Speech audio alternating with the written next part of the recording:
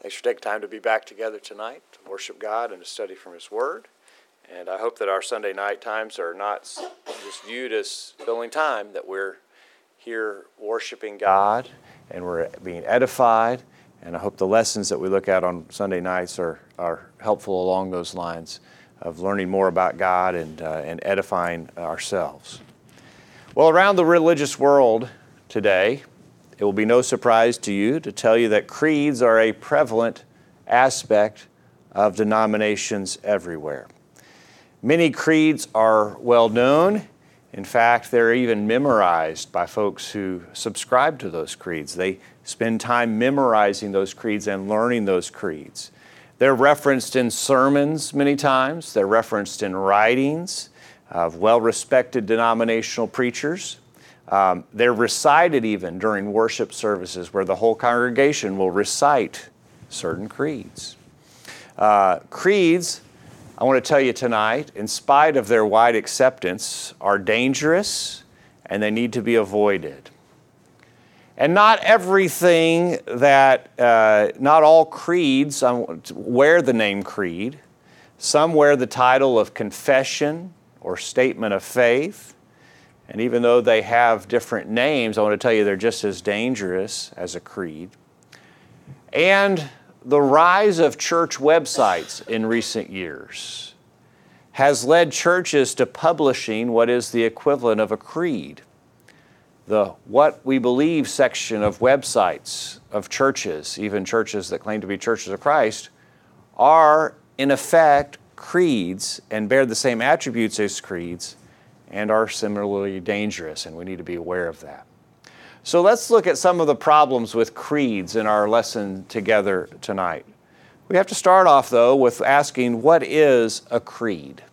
A creed, by definition, Webster defines it as a brief authoritative formula of religious belief. A brief authoritative formula of religious belief. A summarization of religious belief, if you will. It is an anglicized form of the Latin word credo, and that Latin word means simply I believe. And so a creed is a summary of an authoritative formula of religious belief that is the equivalent of I believe, according to the Latin word credo. How are creeds used? Creeds, as I mentioned earlier, are often recited in worship services. They're recited many times and professed by someone before they're accepted in order to be baptized. They have to be able to recite a creed or give acceptance to a creed before that candidate will be baptized. They have to profess allegiance to a creed. They're recited at other times as well. The Apostles' Creed was recited by the congregation at George H.W. Bush's funeral. You may remember that President Trump received some ire and some raised eyebrows because he failed to recite that creed with everyone else. But they're cited at times like that. You're often required to attest agreement with a creed before a certain group or denomination will accept you into their fellowship. You have to say that I agree or I align with a creed before you can join certain denominations. I thought I'd spend a little bit of time giving you some examples of some prominent creeds, just so you're familiar with what they are and some of the language around them.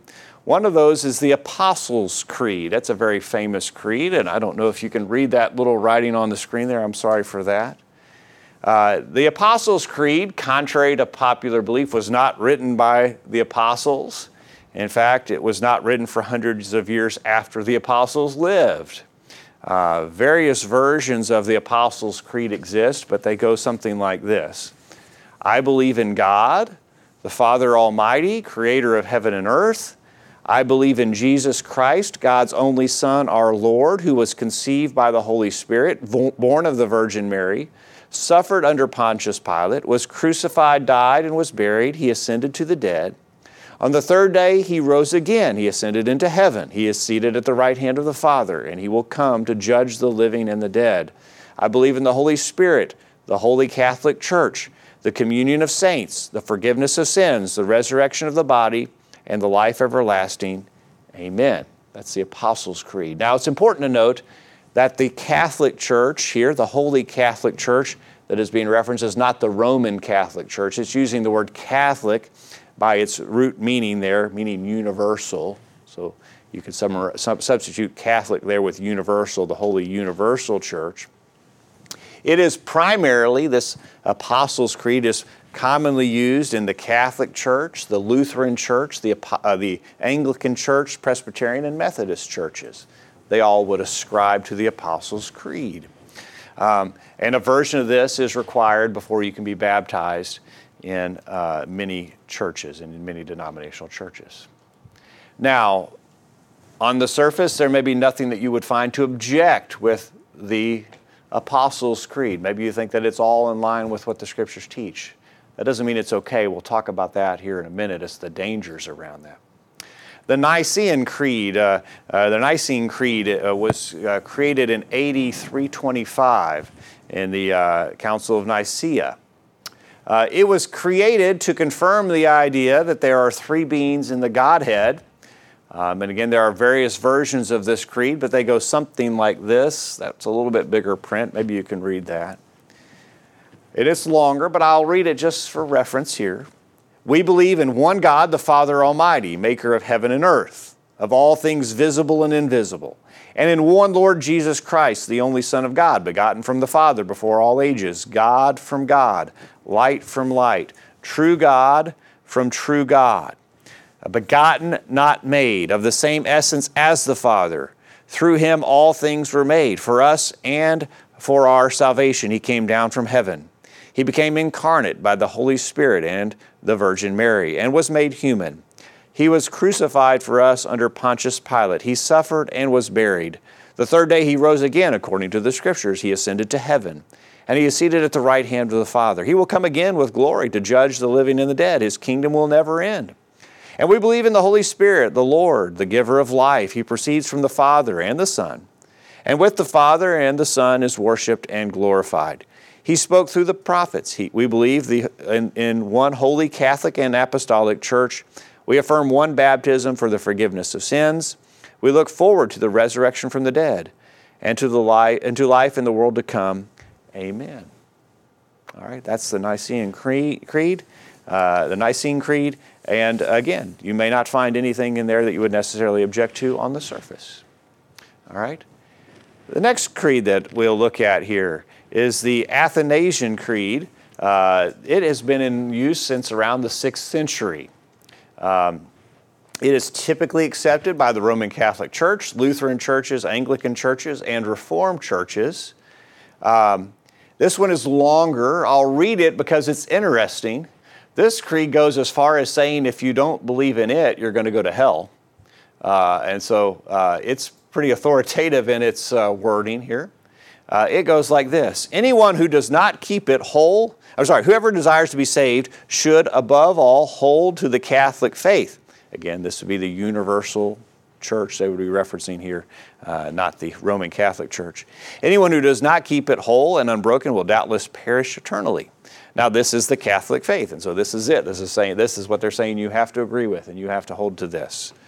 That we worship one God in Trinity and the Trinity in unity, neither blending their persons nor dividing their essence. For the person of the Father is a distinct person, the person of the Son is another, and that of the Holy Spirit still another. But the divinity of the Father, Son, and Holy Spirit is one. Their glory equal, their majesty co-eternal. What quality the Father has, the Son has, and the Holy Spirit has. The Father is uncreated, the Son is uncreated, the Holy Spirit is uncreated. The Father is immeasurable, the Son is immeasurable, the Holy Spirit is immeasurable. The Father is eternal, the Son is eternal, the Holy Spirit is eternal. And yet there are not three eternal beings. There is but one eternal being. So too there are not three uncreated or immeasurable beings, but there is one uncreated and immeasurable being. Similarly, the Father is almighty, the Son is almighty, the Holy Spirit is almighty, yet there are not three almighty beings, there is but one almighty being. Thus, the Father is God, the Son is God, the Holy Spirit is God, yet there are not three gods, there is but one God. Thus, the Father is Lord, the Son is Lord, the Holy Spirit is Lord, yet there are not three Lords, there is but one Lord. Just as Christian truth compels us to confess each person individually, both God and Lord, so Catholic religion forbids us to say there are three gods or lords.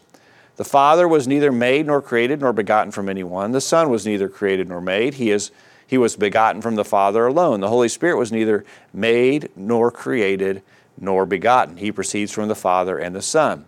Accordingly, there is one Father, not three fathers. There's one Son, not three sons. There's one Holy Spirit, not three Holy Spirits. Nothing in this Trinity is before or after. Nothing is greater or smaller. In their entirety, the three persons are co-eternal and co-equal with each other. So in everything, as we said earlier, we must worship their Trinity in their unity and their unity in their Trinity. Anyone who desires to be saved should think thus about the Trinity. But it is necessary for eternal salvation that one also believe in the incarnation of our Lord Jesus Christ faithfully.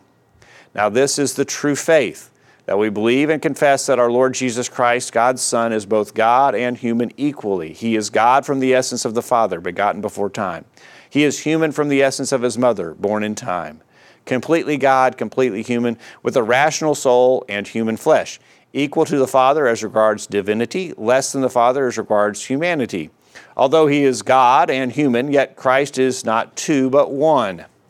He is one, however, not by his divinity being turned into flesh, but by God's taking humanity to himself. He is one, certainly, not by blending of his essence, but by the unity of his person. Just as one human is both rational soul and flesh, so too is the one Christ is both God and human. He suffered for our salvation. He descended to hell. He arose from the dead. He ascended to heaven. He is seated at the Father's right hand. From there he will come to judge the living and the dead. He is coming. At his coming, all people will arise bodily and give an accounting of their own deeds. Those who have done good to eternal life, and those who have done evil will enter eternal fire. This is the Catholic faith. One cannot be saved without believing it firmly and faithfully. All right? Again, I don't want to bore you with these creeds, and I have one more that I want to look at. But this shows you how they're worded, and we would agree with a lot of the things that they say. But there's still dangers with creeds. And there are creeds that flat out are contrary to Scriptures. One of those being the Tridentine Creed. Sort of sounds like gum, but it's not. It was created in 1564 in the Council of Trent. And it flat out contradicts Scriptures. I, and then you put your name here, with a firm faith believe and profess all and every one of the things contained in that creed, which the Holy Roman Church makes use of. I believe in one God, the Father Almighty, etc., the Nicene Creed. I both steadfastly admit and embrace apostolic and ecclesiastical traditions and all other observance and constitutions of the same church. I also admit the Holy Scriptures according to that sense which our Holy Mother Church has held and does hold, to which it belongs to judge of the true sense and interpretation of the Scriptures. Neither will I ever take and interpret them otherwise than according to the unanimous consent of the Fathers. In other words, I'm going to let the Roman Catholic Church decide how I interpret the Scriptures. And I'm signing up to that. I say that I put my name here. This is what I agree with. I also profess that there are truly and properly 7 sacraments of the new law instituted by Jesus Christ our Lord and necessary for our salvation of mankind, though not all forever one. To wit, baptism, confirmation, the Eucharist, penance, extreme unction, holy orders, and matrimony, and that they confer grace, and that these, baptism, confirmation, and ordination, cannot be reiterated without sacrilege. I also receive and admit the received and approved ceremonies of the Catholic Church used in solemn administration of the aforesaid sacraments. I embrace and receive all and every one of the things which have been defined and declared in the Holy Council of Trent concerning original sin and justification. I profess likewise that in the Mass there is offered to God a true, proper, and propitiatory sacrifice for the living and the dead, and that in the most holy sacrament of the Eucharist there is truly, really, and substantially the body and blood together with the soul and divinity of our Lord Jesus Christ, and that there is made a change of the whole essence of the bread into the body, and of the whole essence of the wine into the blood, which change the Catholic Church calls transubstantiation. I also confess that under either kind alone, either the bread or the cup, Christ is received whole and entire and a true sacrament. I firmly hold that there is a purgatory, and that the souls therein detained are helped by the suffrages of the faithful. Likewise, that the saints reigning with Christ are to be honored and invoked, and that they offer up prayers to God for us, and that their relics are to be had in veneration. So you're to pray to the saints, you're to hold these relics, the tooth of some saint, you're supposed to hold that in veneration. I most firmly assert that the images of Christ and of the Perpetual Virgin, the Mother of God, and also of other saints ought to be had and retained, and that due honor and veneration are to be given them. I also affirm that the power of indulgences was left by Christ in the church, and that the use of them is most wholesome to Christian people. I acknowledge the Holy Catholic Apostolic Roman Church for the mother and mistress of all churches, and I promise and swear true obedience to the Bishop of Rome, successor to St. Peter, Prince of the Apostles and Vicar of Jesus Christ. I likewise undoubtedly receive and profess all other things delivered, defined, and declared by the sacred canons and general councils, particularly by the Holy Council of Trent, and I condemn, reject, and anathematize all things contrary thereto, and all heresies which the Church has condemned, rejected, and anathematized. I do at this present freely profess and truly hold this true Catholic faith, without which no one can be saved. And I promise most constantly to retain and confess the same entire and inviolate with God's assistance to the end of my life, and I will take care, as far as in me lies, that it shall be held, taught, and preached by my subjects, or by those the care of whom shall appertain to me in my office. This I promise, vow, and swear, so help me God and these holy Gospels of God. And so we have the Tridentine Creed. There are others. The Westminster Confession of Faith, that is held to by the Presbyterians, is one. The Augsburg Confession, that is Confession of Faith, held to by the Lutherans. Again, using a name other than creed, calling these professions of faith or statements of faith shows what's going on with creeds. And so hopefully that gives you an understanding of what we're talking about tonight. Why were creeds created? Why were they created? Well, they were created to oppose false doctrine. As you saw in a lot of those creeds, they were trying to establish what they believed about the Trinity, for example. And they were trying to clarify what that group would stand for and they would believe. Some were created to summarize what the Bible taught, to give a concise synopsis of what a group believed that the Bible taught. I want to tell you, many times I believe that creeds were created out of sincere motives. They were trying, I think, to stand up for what they believed the Bible taught. I don't think there were necessarily any corrupt motives many times when creeds were created.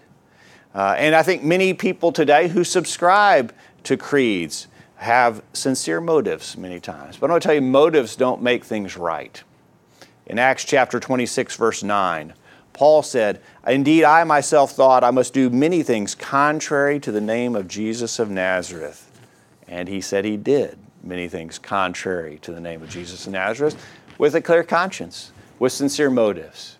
And so just because creeds might have been created to defend what people thought was the truth doesn't mean that they're okay. There are many problems with creeds, and let's look at them.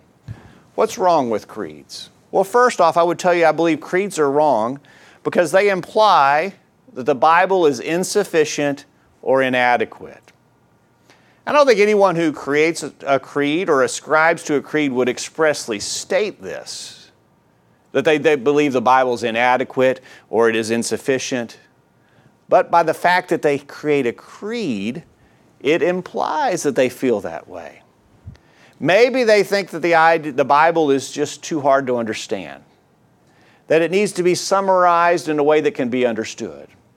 That maybe the religious leaders can understand it, but Joe Christian in the seat, he's not going to be able to understand it. We're going to have to break it down for him. We're going to have to simplify it. The Bible's too hard to understand. And it's not adequate in explaining and conveying God's will to us. There are many today who proclaim that the Bible's too hard to understand. But I want to tell you, when we imply that, or even outright verbalize that, which many will do, as you mentioned, some here in this creed, they said, we're not going to believe anything that the church fathers haven't told us we can believe. In other words, the Bible's too hard to understand. And when we do that, that implicates God's ability to give mankind a book that expresses His will. It says God wasn't able to do that, and He didn't do a good job of it. Yet the Bible said otherwise. In Ephesians chapter 3, verse 3 beginning, Paul says, how that by revelation He made known to me the mystery, as I have briefly written already, by which when you read, you may understand my knowledge in the mystery of Christ. Do we need church fathers to tell us what to believe? No. Paul said we could understand it. Do we need a creed to summarize it for us? Just give it to me in simple terms that I can understand in a creed. By the way, those creeds aren't easy to understand. It sort of sounds like a riddle many times, doesn't it? No, God said, I gave you this so that when you read it, you can understand. And we don't need creeds to tell us what to believe. Ephesians chapter 5, verse 17. Ephesians chapter 5, verse 17. Therefore, do not be unwise, but understand what the will of God is. Understand what the will of the Lord is. That's a command. That means I can read this and I can understand it. In the absence of creeds. Creeds imply that the Bible is insufficient and inadequate. That God couldn't give me a book that I could understand. Maybe the idea behind creeds is that the Bible just is too long and it needs to be summarized. You know, there's too many words and details in here. Nobody's going to ever be able to get through all of this. We need to just summarize it in a short one-page document because this is too wordy, too lengthy, too detailed. Does that represent the idea and the attitude that the psalmist had about God's Word? In Psalm 119, verse 97, oh, how I love your law. It is my meditation all the day. Can you imagine the psalmist saying, you know what, that's too much. Could you break it down for me, maybe one page? This is too much to read and to study. Just give it to me in a simple one-page document that I can look at and understand. Not the case. Creeds imply that the Bible is insufficient and inadequate. I'll tell you also what's wrong with creeds is that they're simply unnecessary. If the Bible is understandable, which it professes about itself, which is clear that we can't understand it, then why would we need a creed? What is a creed going to add? What's the creed going to do for me? If the Bible is from God and it is understandable, what does it add? What does it bring? It brings absolutely nothing. It's completely unnecessary. In fact, that's what Peter said in 2 Peter chapter 1.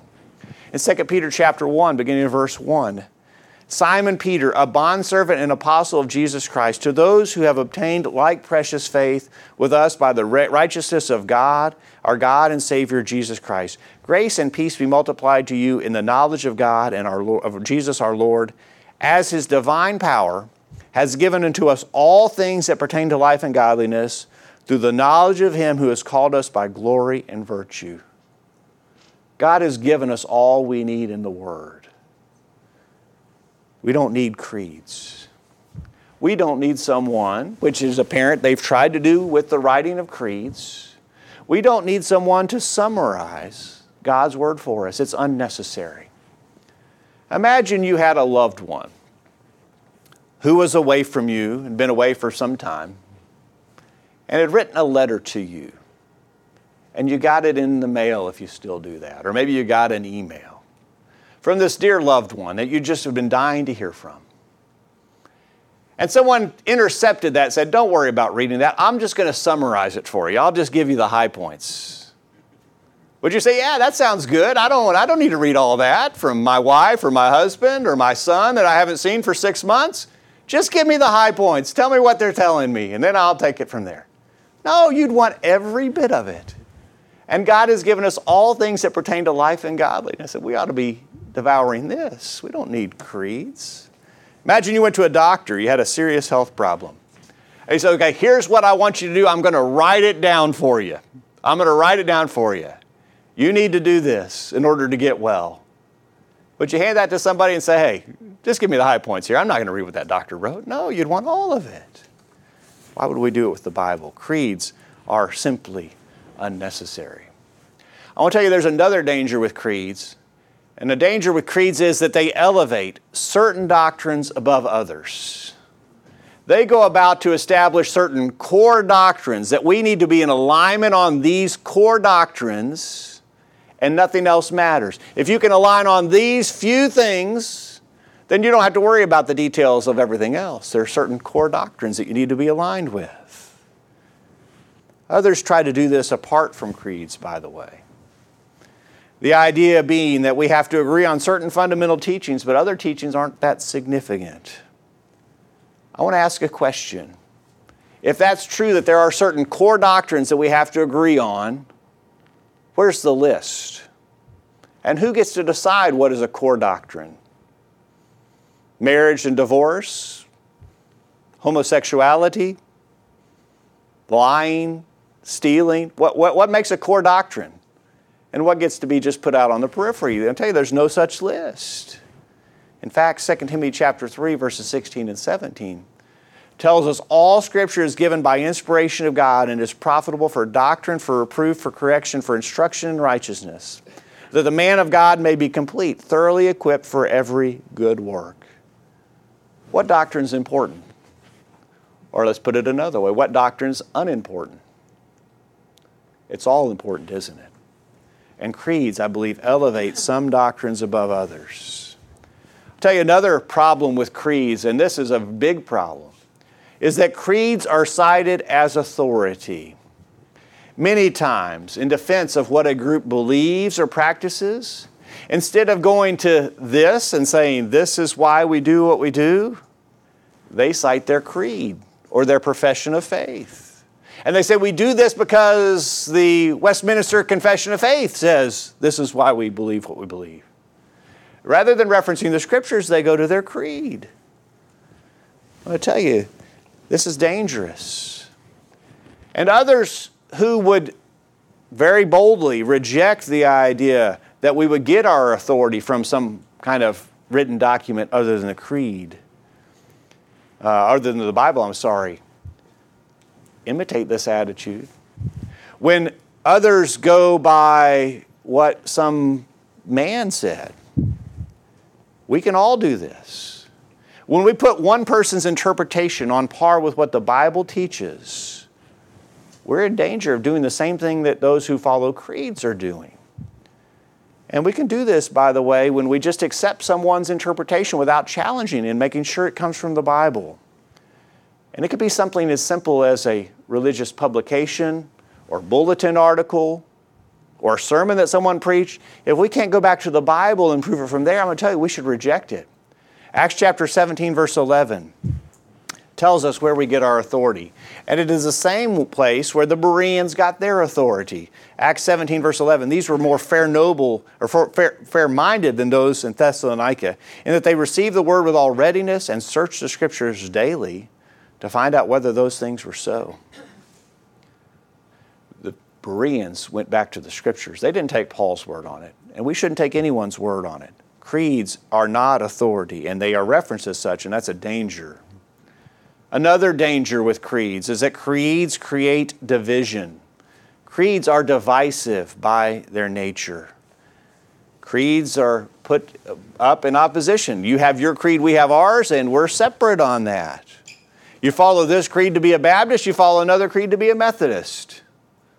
You follow different creeds, different instructions, you're going to get different things. But if we only follow one absolute standard, and that absolute standard being the Bible, then we will all be unified. And that is the unification that Jesus wanted desperately as He prayed for it in John 17, verse 20. John 17, verse 20, I do not pray for these alone, but also for those who will believe in me through their word, that they all may be one. As you, Father, are in me and I in you, that they also may be one in us, that the world may believe that you sent me. And the glory which you gave me, I have given them, that they may be one just as we are one. Jesus wanted us to be one. And if we're subscribing to different creeds that differ with each other and that aren't in harmony with God's Word, we're not ever going to be one. We have to be agreed on one standard, and that standard has to be God's Word. And creeds are a problem, I want to tell you, because they contradict Scripture, as we saw in some of those creeds. Blatant violation or contradictions with Scripture. Creeds contradict Scriptures, and many, I'm afraid, accept false doctrine because the creed that they subscribe to says it and teaches it, rather than going back to the Scriptures to making sure the Scriptures agree with their creed. It's dangerous when people accept the creed over God's Word. In fact, it's condemned. And in Galatians chapter 1, verse 8, Galatians 1, verse 8, Paul, as we've mentioned many times, but it is so important, but even if we or an angel from heaven preach any other gospel to you than what we have preached to you, let him be accursed. And Paul says it again, as we've said before, so now I say again, if anyone preaches any other gospel to you than what you have received, let him be accursed. And he didn't say reference your creed. We need to reference the gospel. They contradict Scriptures. And finally, I want to tell you a problem with creeds is that they diminish the power of the gospel. They take the focus away from the Scriptures. To be a Christian in good standing, you need to know about some of the Bible, but you also need to know about these creeds. Did you hear some of those creeds? It says if you don't believe this, you can't be a Christian. You can't go to heaven. They diminish the power of the gospel. Potential converts are taught creeds in addition to the gospel. You need to understand this creed if you're going to be a Christian. You got to understand it. So we're going to teach these new converts and potential converts the creeds instead of the gospel. When in fact, all we need is the gospel. In Romans chapter 16, verse 25.